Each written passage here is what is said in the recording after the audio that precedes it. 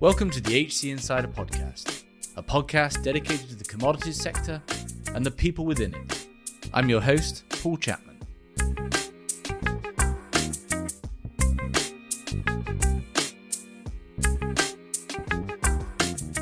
Today we're talking lithium.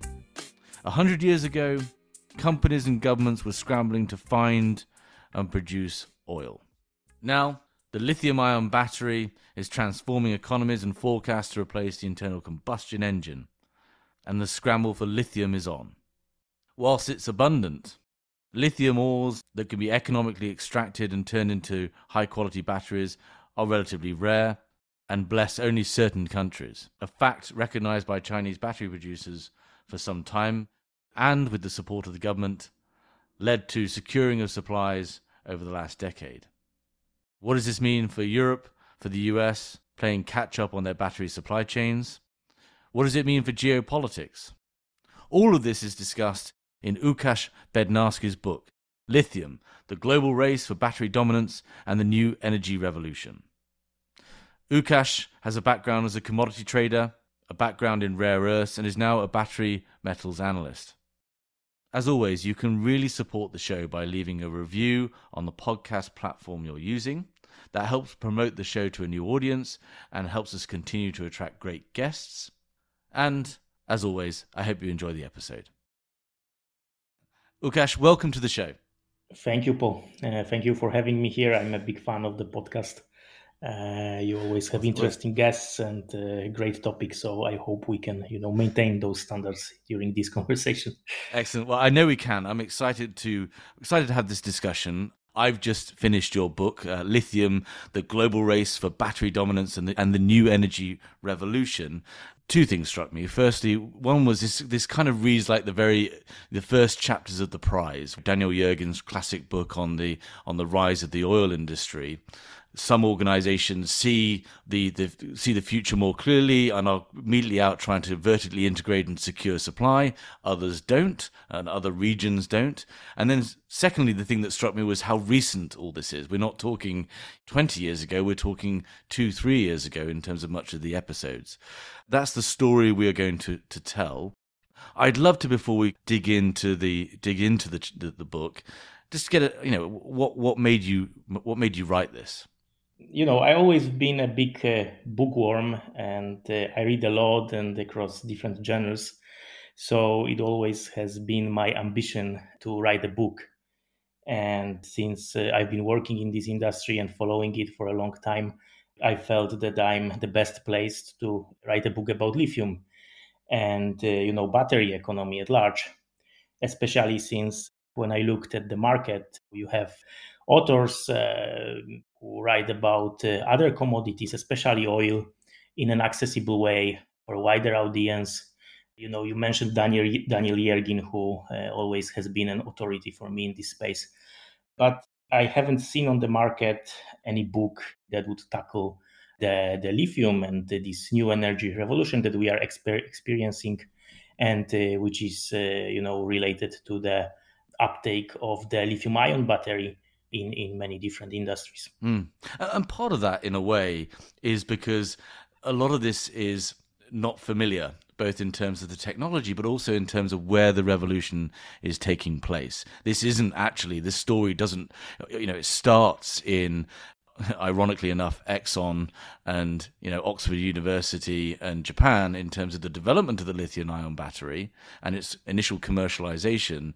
But actually, this has been very much a China story, an Asia story, and to some extent a Latin America story. So let's start there. So the future idea of electric mobility was seen very early and seen for very strategic reasons as well as environmental reasons as a real opportunity for China. Can you sort of start there? Because it was a real, compared to even the current US policy on supporting chips, for example, I mean, it pales in significance to compared to what the money the Chinese put into EVs at an early stage. Yeah, so as you noticed, I wanted to start this story from a different angle. I think we being in the West, we are very Western-centric in the approach. And when we start to talk about lithium-ion battery, we start with, its invention and then, first commercialization in Japan. followed by the success of Tesla. But this is not all of the story. And China, I think, truly developed this battery economy. And it started with Chinese leaders somehow realizing that they are late to many major industries. So they started to bet on developing industries of the future. They still do that, whether it is quantum computing or robotics or, for that matter, battery. And the ambition was to transition from being world's factory to world's high-tech power. So the battery industry, among others, played a central role in that. And by betting on this lithium-ion battery sector presented multifaceted advantages. First of all, environmental, right, but also spurring up the development of the chemical industry and automotive industry. So two big segments of the economy. This, macro perspective, which sort of set of directions. But from the micro perspective, that was also an individual effort of the entrepreneurs, often small entrepreneurs, who tried to capitalize on this wider trend. From this perspective, the battery industry in China really started with a development of e-bikes, which were, popular early on. First, even powered by acid-led batteries, and only then by lithium-ion batteries, which provided enormous performance advantages. And then also the focus became the development of the batteries for fast-growing electronic industry in China, right? So that's what really started this industry in China. Obviously, there were certain challenges. For instance, the lack of capital for entrepreneurs coming from the centrally steered economy, and very often the need to partner with state-owned companies in order to develop something. They were moving very fast, and the industry itself grew very fast Yeah. with this kind of spirit. And there's so much in there, isn't there? Because there was, from an environmental perspective, it was the smogs in Beijing, right? It wasn't the upstream impacts, I should say, of processing and mining a lot of these materials, right? Which is another part of this story. But was it the 863 plan? I mean, there was so much. Initially, they were selling 1,000 units in total of EVs in China. I mean, it took a long time to build up all these capabilities. And again, it's fascinating, isn't it? Because it was a story of private entrepreneurs, and we're going to come on to them next, but against a backdrop of a very long-term planning by the CP. Yes, I mean, planning really played a major role here. So it was something like an amalgamation of the effort of individual entrepreneurs who were sort of inspired and then backed up with institutional framework, regarding the execution of these wider plans. I think it's interesting to mention that Deng Xiaoping, father of the modern China, at some point he was presented with a letter from four renowned Chinese physicists, which set high-tech development plan for a country at large. And it took Deng only 2 days to accept it. So he really, saw the need for setting China on the road to become a high technology powerhouse. And since it happened in March of 1986, that's where the name of this plan comes from, 863 plan, because Chinese they basically use this calendar in different way than we do. So first the year and then the month. So that was the wider plan. There were also smaller plans, or more granular plans, if you will, dedicated to the development of the battery and the EV sector. The first idea was really to brand China as an electric vehicle power already during the Olympics, but unfortunately they didn't manage to move fast enough with this ambition. I mean, in 2008, electric vehicles sold only in a number of thousand units in China, as you mentioned. And, at first the plans were really, really ambitious, because Chinese were thinking that with the state of the technology at the time, they will be able to make 12% of its fleet to run on alternative energy already in 2012. So, from our perspective now, these goals were even comically ambitious. Obviously, that didn't happen. And as they moved forward, then these more granular development plans were introduced. Most famous of them was so-called 10 cities, 1,000 vehicles program. And it was a very interesting plan because it had a decentralized approach. So, in countries, for instance, like South Korea, which are now high-tech powers, there were also plans, government, steered plans for the development of the high-tech industry.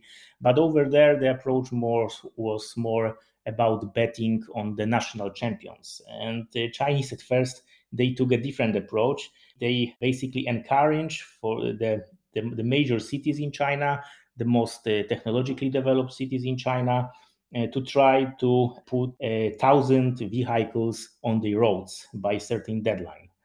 And so that's why 10 cities, 1,000 vehicles name, right? And the details how they want to move on this plan were left to the municipal powers. Yeah, I found this fascinating in the book, yeah, where you had, yeah, every different city had a different charging standard, car standard, and all the rest of it. So you could buy your electric vehicle in one city and it just wouldn't work in another. But I guess all this to say that and the story goes on to the point that we're now in the sort of the tipping point of 2019 and on. There was this backdrop of support, and that did mean there was a sense as well with the participants. Two things. Firstly, that the Chinese government wasn't going to allow them to go bankrupt. So that gave investor confidence and at least financing confidence. And secondly, there was this view that ultimately it all came down to lithium. And lithium was the stuff, the new oil that was going to drive this future economy. And China at that point had probably already exhausted the reserves it had of that, and other reserves were in tougher areas like Tibet, in the regions where the Uyghurs are, etc. And you had a couple of these companies see this, very visionary leaders, see this very early on and go and secure, and this is kind of the story of the book, right? The gold rush, the getting out there to secure the lithium supplies that would need to be to meet this future lithium ion demand. And you juxtapose how the two famous Chinese companies did this, and with Ganfeng and Zhongke, versus Albemarle as an example of the different stakeholder drivers they faced. Yeah, Ganfeng and TNT Lithium, two Chinese majors that now still hold the substantial market share, one of the largest lithium companies in the world at the moment. And development of these companies and generally lithium companies in China at large, you can argue that it followed a certain model. So very often the people who created these companies, they worked in the state-owned companies before, so that's where they gathered the experience with lithium. And still keeping in mind that at the time when you were getting experience in lithium, you were getting experience in lithium as a chemical which was used in air conditioning or in lubricants, so that kind of industries. But then with the development of this battery economy in early 2000s, really the demand for lithium started to skyrocket. And then some of these people who worked in the state-owned companies with lithium, they took the bold step and they went on their own, often purchasing the assets or at bargain prices from the state and developing them from the ground up. At first, the competition was quite cutthroat. So this was type of the big eat small market, where the companies which were stronger basically acquired the smaller companies in order to get rid of the competition. And then the next step after the chain of acquisitions was to look for the financing, very often abroad. And here the Hong Kong exchange play a role of this window to the world to get more capital to grow even faster. And the second important point in this process of development was to get the mineral resources abroad, because at first Chinese companies were dependent on the lithium resources situated domestically, but they were not really competitive, because the extraction was taking place very often in harsh environment, in places as Tibet, for instance. The resources on the purity level were not very attractive, and in the end, cost of their extraction was quite high. And in the end, they knew that it won't be enough to satisfy the Chinese battery industry needs in the long run. So really, these companies, both Tianqi and Ganfeng, they started to look for mining assets abroad and started to acquire stakes in new projects in different places, in Australia, in Latin America. So that was the model basically.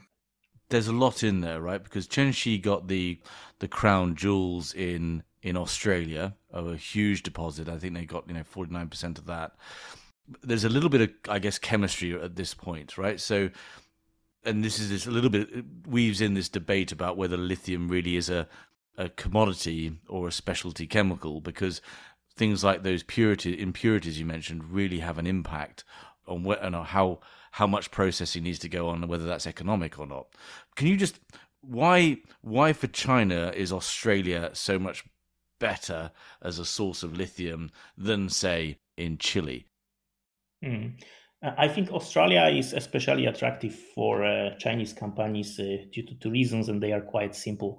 One is the geographical proximity, so you don't really need to spend much on the transportation costs. And in commodity trading, cost of logistics is sometimes everything. It makes or kills the business. And another thing is that in the last years, and I think this is the trend that is likely to stay valid in the future, is that high performance electric vehicles, they need high nickel batteries. And now, in order to produce a high nickel battery, you cannot use the lithium in any form. You need to use lithium in form of the lithium hydroxide. And one of the most economic routes, easiest routes to the production of lithium hydroxide is to take the spodumene concentrate, which Australia at the moment abundantly supplies, and turn it into the lithium hydroxide. So you've got these organizations out there realizing that actually the access to quality lithium ore is going to be crucial in the future when supplies come tight. And just like in the price and Standard Oil, you also see this vertical integration happening. Can you talk to the drivers behind that?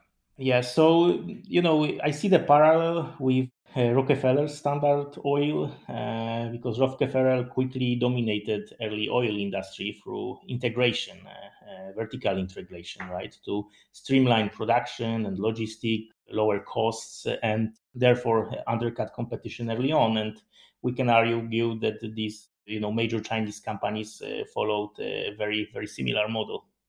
But all of these organizations fundamentally saw the rate limiting factor as access to lithium. Is Yes, that right? absolutely. The Or access to lithium was a key, right? Because very often we talk about the China's dominance in battery industry, in the lithium industry. Okay, that's correct, but it's correct on the side of the production of the battery components, battery chemicals, batteries themselves.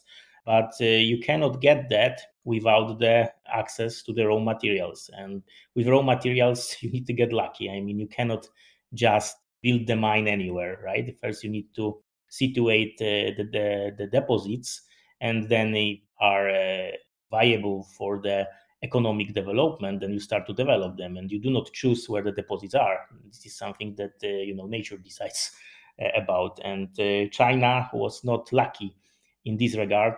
There are lithium resources in China, but as I already said, they are of not sufficient quality, and it's expensive to extract and to transport them to the places where they can be used. So China became really dependent on the imports of lithium from abroad, and especially Australia and Latin America. So also like the race started really between these Chinese lithium companies, and not only Chinese lithium companies, with among all lithium companies in the world, but perhaps Chinese were the most active because they were the first to realize the importance of this, to go around the world and to acquire maybe not the whole mines, but at least the stakes in the mines, which would give those companies a priority for the offtake agreements, right? Yeah, one of the things when you start this talking about lithium is you often hear that lithium is the most abundant element, or one of the most abundant elements on the planet. It kind of gives this false notion that it is not a rate limiting factor in battery production. It's more on the chemical processing side and battery creation, which it is, but those take, say, 2 years versus getting a lithium operation mine up and running takes 7. So early on, you had the Chinese companies going out there, recognizing that there was relatively few locales that had the sufficient quantity, the right regulatory background, the right financing background, etc., to make it economically viable to extract. And they were very aggressive in going out and either getting some kind of stake, as you say, some kind of interest in these mines. And it's fascinating to compare, say, Jiangxi with Albemarle, who were driven by the needs to generate returns for their shareholders, right? And the subsequent bind or the contrast those two organizations are in. Yeah, I mean, that's a long story, but generally, I think that Western stock listed companies, the reason of being is to satisfy the shareholder and to focus on profitability. And there's always enormous pressure on the profitability in the short term. For Chinese companies, it's a little bit different because they also need to keep certain national consideration in mind and the wider national strategy as set by this plan. I mean, if they want to have the access, for instance, to the cheap financing from the state-owned banks and all other forms of the government support on more subtle level. Yeah, exactly. So let's switch tack. We've looked at China. The sort of the corollary to that is fascinating in how the US and Europe were, I mean, let's just say late to the game, right? You've got the US where the battery, the battery was invented in both those locales, and the Nobel Prizes were handed out a couple of years ago to Whittington and Goodenough and others. And the US that has a long history of mining. I guess the first time we heard of it was when Elon Musk announced that they were going to be mining in, I think, Utah. Can you just tell us a bit about the US story, and then even more fascinating, I feel, is the European story, which put both regions behind the curve? Mm-hmm. I mean, even if US has Tesla, which played an enormous role in popularizing electric vehicles, in making them sexy and desirable, then if we look at the state of the development of the battery supply chain in the US, it's still in a very nascent stages. You have very little of companies and factories that do the battery materials and battery components there. You have very little mining for minerals used in the battery, especially for lithium. I mean, even if Albemarle, American multinational, is one of the largest lithium companies in the world, there is still only one operated lithium mine in the US, which produces not a significant volume of lithium on the global market. So, really, this battery supply chain is in the infancy in the US. In Europe, the situation is also quite similar. Many of the European automakers in the past were considering battery as a commodity product, a product that should be outsourced for the production in the countries with a cheaper labor inputs. So by that they meant mostly Asia, what actually in the long run provided China with an enormous advantage. And the attitude was more like, okay, let's keep a research and development in Europe. Let's try to invent new things here, but regarding the production, commercial scale production, we will do it in Asia. But somehow I think they missed the two important points. One was the link between R&D and high-tech manufacturing. It's typically important in that industry to have an access to the factory floor and really understand the production process, because this is not easy. And the second thing that they didn't understand was, the material security in Europe. So, the fact that you become dependent on the import of batteries, import of materials for the batteries, and also, the environmental aspect of all of this, meaning that if you ship battery materials and battery components around the world, when you don't have the regionalized battery supply chain, you are increasing the overall CO2 emission levels for this industry, right? And the whole point of this industry is to minimize the CO2 emission levels. The HC Insider podcast is brought to you by HC Group, a retained search, intelligence and advisory firm focused solely on the global energy and commodity sector. With 6 locations across Asia, Europe and the Americas, and over 50 consultants. To find out more, go to our website, hcgroup.global. There, you can also sign up for our HC Insider content for more interviews and white papers on relevant trends and talent impacts in the commodities world. Yeah, and you no longer have a choice, right? You don't actually know. There's a bit of a black hole about the environmental destruction. And again, I always want to emphasize, I think there's a difference between greenhouse gas emission and environmental degradation. And not only are, and both things are going on in that lithium supply chain. I mean, it's a very energy intensive process, taking lithium ore, even concentrate, and turning it into lithium hydroxide. You say in the book, it's almost bizarre that we ended up with this circumstance in Germany in particular, where you'd had such a long association between that high-tech manufacturing and R&D and the likes of BMW and so forth have been doing this for years on any and everything. And there was even a small lithium battery manufacturer there in the early 2010s. And for some reason, it just didn't happen, right? Do you have any sense of why that was? Did they just not believe in EV? Did they think it was a commodity, not a technology?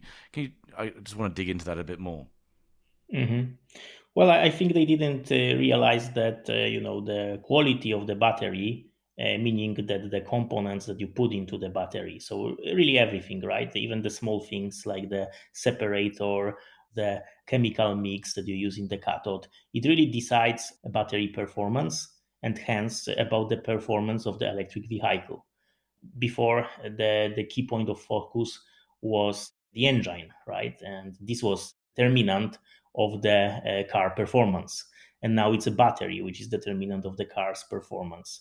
So somehow they missed that point.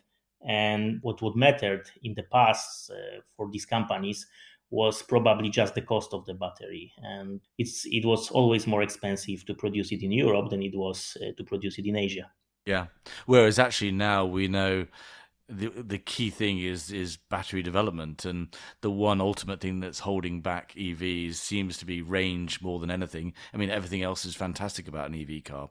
It just comes down to range, and that comes down to battery development and your watt per hours versus kilograms. But that's a slightly different story. Okay, so we're starting to get a sense of, and it's very much now in the zeitgeist, this idea that almost alongside it being analogous to oil 120 years ago, it has the same geopolitical relevance that we started seeing in the 20s and 30s, as people recognize that you're either going to be a buyer of petroleum or a seller of it, and it's much better to be a seller of it from an economic standpoint.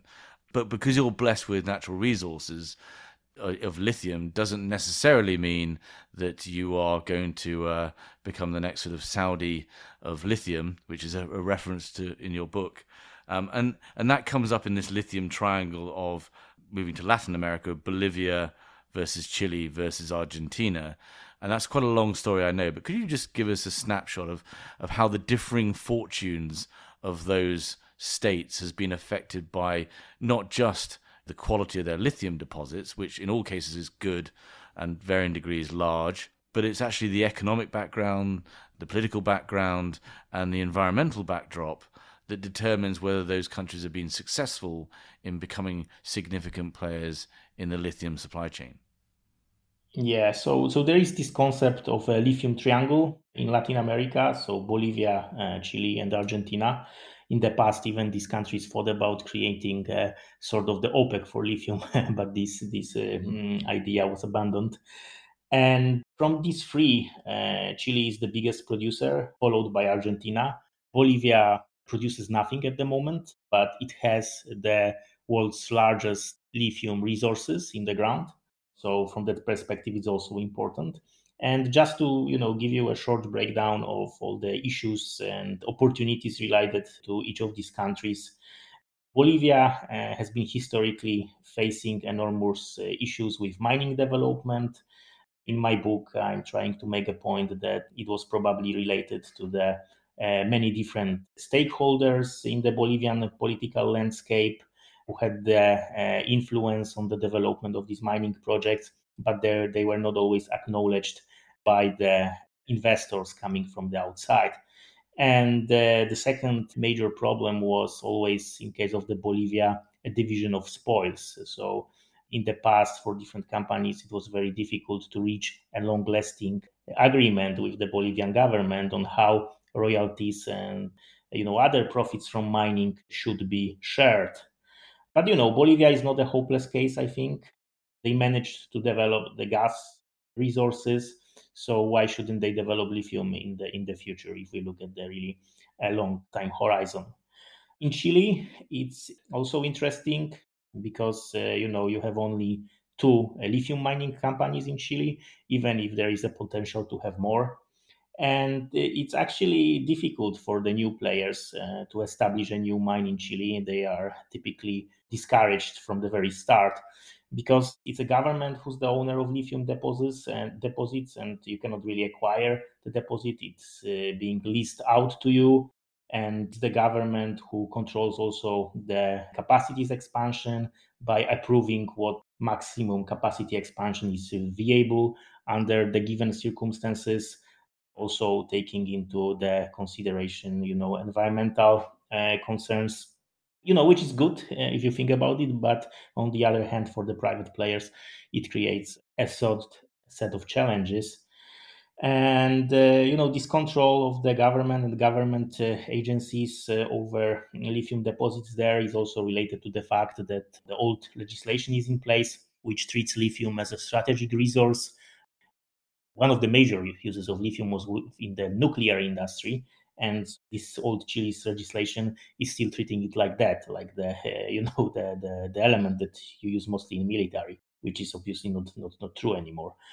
And for Argentina, Argentina at the moment, it's considered to be a really mining friendly jurisdiction, also a jurisdiction where this government influence is decentralized, where different lithium bearing provinces governors has a lot to say, and they typically encourage the mining activity as a source of income for the provinces. And on the side of the disadvantages, Chile is a mining country. I mean, it has been a big copper miner for very long. They have experience with that. Argentina, before lithium, wasn't much of a mining country. But maybe because of that, it's also the country which is very much open to the new greenfield projects.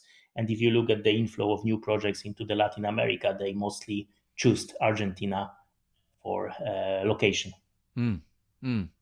Uh, so, and again, this is a crescendo, or this is an ever increasing scramble for lithium. You also in the book talk about India, like there's a country that doesn't have lithium natural resources, but is very clearly looking toward what does the electron future look like for them, and how strategically can they not be disadvantaged by that fact. Can you just talk a little bit about India's plan? Yes, so India has a very nascent EV market, but due to its size and population, with very big potential, not only in the form of electric vehicles, but in form of widely defined electric mobility, including scooters, bikes, motorcycles, and there is a big support of government for the development of e-mobility. But the problem is that India do not have lithium within its borders. So the government directed basically the free state-owned mining companies to acquire cobalt and lithium resources abroad, because India's government, I think they realize that they have a potential to produce batteries. They have the potential to produce EVs with strong brands as Tata in automotive, but they don't have the resource, right? And they need to get somehow their hands on the lithium. And it has certain geopolitical aspects as well, because it's not only about starting up a new industry, but India is also third largest oil importer in the world, and they would prefer to shed this dependency on oil to some extent. Also, India faces a huge problem with pollution, and the government tries to curb that. So they have these incentives to go really into the electric industry. Okay, so I think we've painted that narrative that this is, and we're seeing it across at the governmental level, at the corporate level. Suddenly, this recognition of the need to secure these supply chains, and that starts with lithium. I've sat in a number of meetings with the commodity trading community, leaders within that sector, and it's kind of, this is all very well and good, but there's a lot of questions about where and how they will participate in this. What is the commodity trading community's role in lithium, where at the moment it's highly vertically integrated. The economics might even not match up to what they need, because simply you've got this strategic push from governments, from state-owned actors, national champions, and so forth. I'd love to get your take on, how do you see this lithium market developing? Do you see in the future there being a thriving trade in whether it's lithium concentrate, lithium ore, lithium hydroxide, or does it all really ultimately sit at the specialty chemical level, and you're going to see this continued vertical integration and some resistance to standardization? Mm-hmm. Right. So here we have two different aspects. One is this everlasting question whether lithium is a commodity or whatever it's a specialty chemical. And I think it depends on what level we are really talking about. If we talk about lithium on the level of spodumene in concentrate, or at the level of lithium carbonate technical grade, as some mines are producing, I would treat it more as a commodity. But when we talk about the specific lithium chemicals, which are used by cathode materials makers, which need to follow strict guidance as they operate with battery manufacturers and with automakers, because obviously the quality of the components used in the battery impacts their performance, impacts their safety. So here this qualification process, especially from the side of automotive industry, is really long. So here we talk about lithium chemicals as a specialty chemicals, I think, especially since different cathode materials makers have different specs that they expect. So they tolerate different levels of impurities. Mm-hmm. And that really makes lithium a specialty chemical here. Regarding the evolution of the lithium trading, that's something that really I follow with much of interest, especially since I'm coming from commodity trading background. On one hand, you could say, in the past, oil was also traded from producers to the consumers directly, and there was no spot market. There were no basically intermediaries, large intermediaries in between. I think it was Mark Rich, late Glencore founder, who started the spot market for oil, right? And here, when we look at lithium, at the moment we also have not so much of the trading activity. In the last 2 years, so I could observe how more and more trading houses become interested in this space. But I think that the quantities that they trade are still relatively small. There is thriving spot market in China, but to my knowledge is dominated mostly by the Chinese companies, sometimes purely focused on trading of lithium and the chemicals, not really typical commodity trading houses that we have in mind. So yeah, I mean, I see the prospects here for trading in the long run. I mean, especially because what you need to have to trade any commodity, really, you need to have the fragmented market, right? where you have a lot of buyers and sellers, and then you can navigate the arbitrage opportunities. And I think for lithium chemicals, it starts to exist slowly on the level of the lithium as a commodity. So if we speak about spodumene concentrate, I don't know, maybe as more and more mines will emerge in the future, there will be possibilities for using blending, for instance, to make profits on trade of this concentrate as you do with other metal concentrates, right? Yeah, and I assume, ultimately this will come down in some part to demand, right? At the moment, you have OEMs, car manufacturers, partnering with battery producers, and those battery producers are partnering, either own the supply or have long-term contracts, because again, that specificity flows all the way up to what the battery that goes into the car. At some point, if demand really outstrips supply, you are going to have it be far better, if you're the one with the lithium, to have an open marketplace where you get the best price for it, not be beholden to a certain set of chemical processes. So I think, much as it did in oil, it will probably, you'll see this develop. And I think the interesting question now is, what if you are a commodity trader, or you are a miner, or whatever it might be, what moves do you need to make so that you're not left out when this becomes a really thriving market in 10 years? And do you have any sense of, just to you are a commodity trader by background, do you see, we've obviously seen the trading houses look into the circular economy, they're well versed in the other battery metals like cobalt. Are you seeing any of them make any moves into lithium to look at to either the specialty chemical or the concentrate level?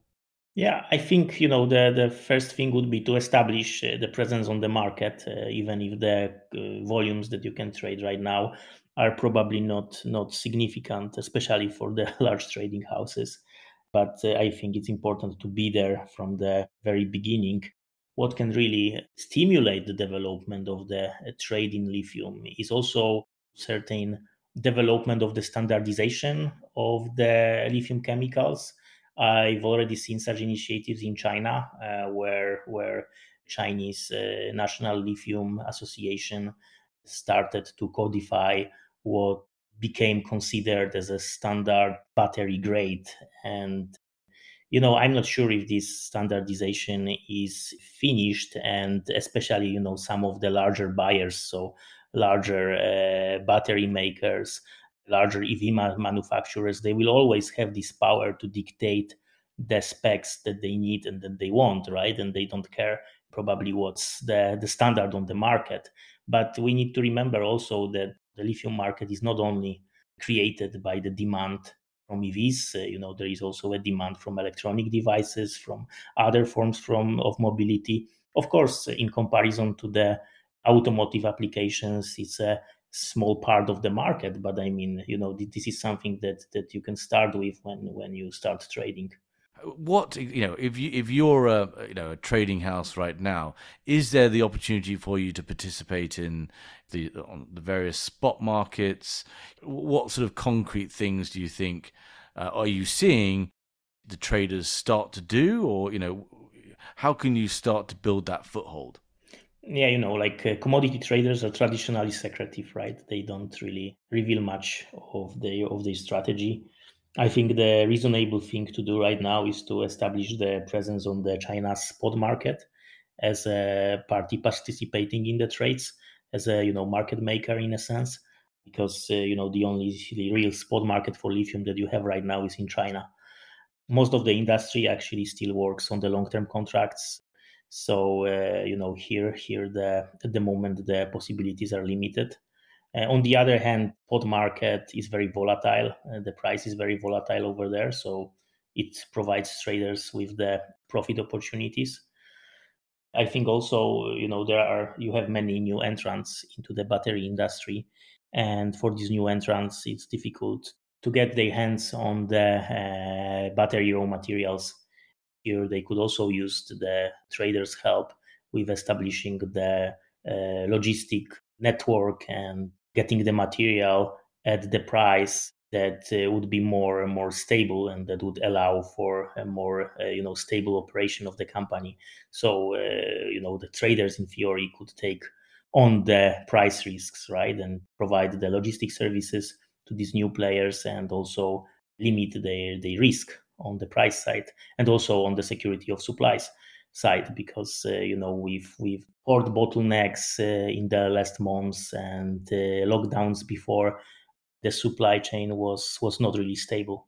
But that's why I find it fascinating, this story, and I think your book really encapsulates the, again, like we started off with, my analogy of it's like the first few chapters of The Prize, where there's a recognition of how crucial this material is, and you see the scramble of certain organizations to vertically integrate and to secure supply. And then I imagine there's analogies going forwards from that book on the market development. So final couple of questions. You end the book talking about battery technology and some efforts there, and you kind of walk away from that chapter feeling like irrespective, lithium is going to be the key component, and whilst there might be some developments, the solid state stuff that gets knocked around doesn't solve some of the fundamental challenges. You also talk about the future use cases in planes, which I found fascinating. And again, I'll leave readers to pick up a copy of your book to discover all that. Is there, you finished this book came out last year. What developments have happened since that have continued your thesis or surprised you? Yeah, I mean, there was it's a very dynamic market, so something happens here every week, and you need to closely watch it, I think, to understand it. But one of the major developments was price skyrocketing, rising close to even 1,000% on the spot market after we went out of the lockdowns, and that was, I think, sort of the surprise for the industry players that it rebounded so quickly. Another, I think, important event, fairly recent one, is Inflation Reduction Act, which was announced not long ago, and I think which has the potential to really spur the development of the US-based supply chain for the batteries. And what else? I think that since the book publication, I've observed more and more investments in Europe by East Asian companies active in this space, mostly South Korean and Chinese. These investments very often follow this model that when you have the major battery plant established in the given European country, soon after, or when you have the announcement of such plant to be established in the given European country, soon enough the producers of the components follow and they establish the cluster for the production of the battery components in this region. So it's very interesting, because such companies, I think they will face certain challenges related to the different working culture in different regions, so kind of the similar trajectory to what Western companies were facing when they were coming to Asia. And I think it's more so interesting that some of these players they feel sometimes hesitant about investing in the facilities which has the most important core technologies, because they are a little bit afraid about the know-how spillover, and they don't want to lose the edge over European companies, for instance, or Western companies. It's going back the other way. Yeah, it's going the other way. And I mean, you cannot patent everything, right? It's sometimes you have this know-how which is difficult to patent, and then you need to protect it. Yeah. So that's the issue that some of the East Asian companies are worried about. Yeah, I think that's about it. I was also stunned by the pace of the development, for instance, of the battery supply chain in South Korea. I mean, when everything else was slowing down during COVID and the lockdowns, they were pushing through, developing the capacities, and they left Japan far behind. In that sense, they are catching up with China, which is obviously difficult considering China's size. But I think it's fairly interesting how this industry is developing over there. Yeah. Well, it's a fantastic book. I can recommend to all of our listeners to go and get their hands on a copy. It's available on Amazon and all good book retailers, I'm sure, published by Hearst & Company. And Lithium, the Global Race for Battery Dominance and the New Energy Revolution. Thank you very much, Lukasz, for coming on the show and sharing your thoughts on it with us. Thank you for having me, Paul. Thank you for listening. If you enjoyed this episode and want to support the show, please give us a positive review on Apple Podcasts or Spotify.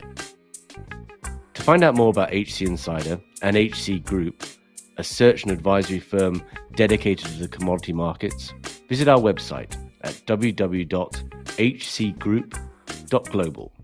There you can find out more about our services and our offices around the world.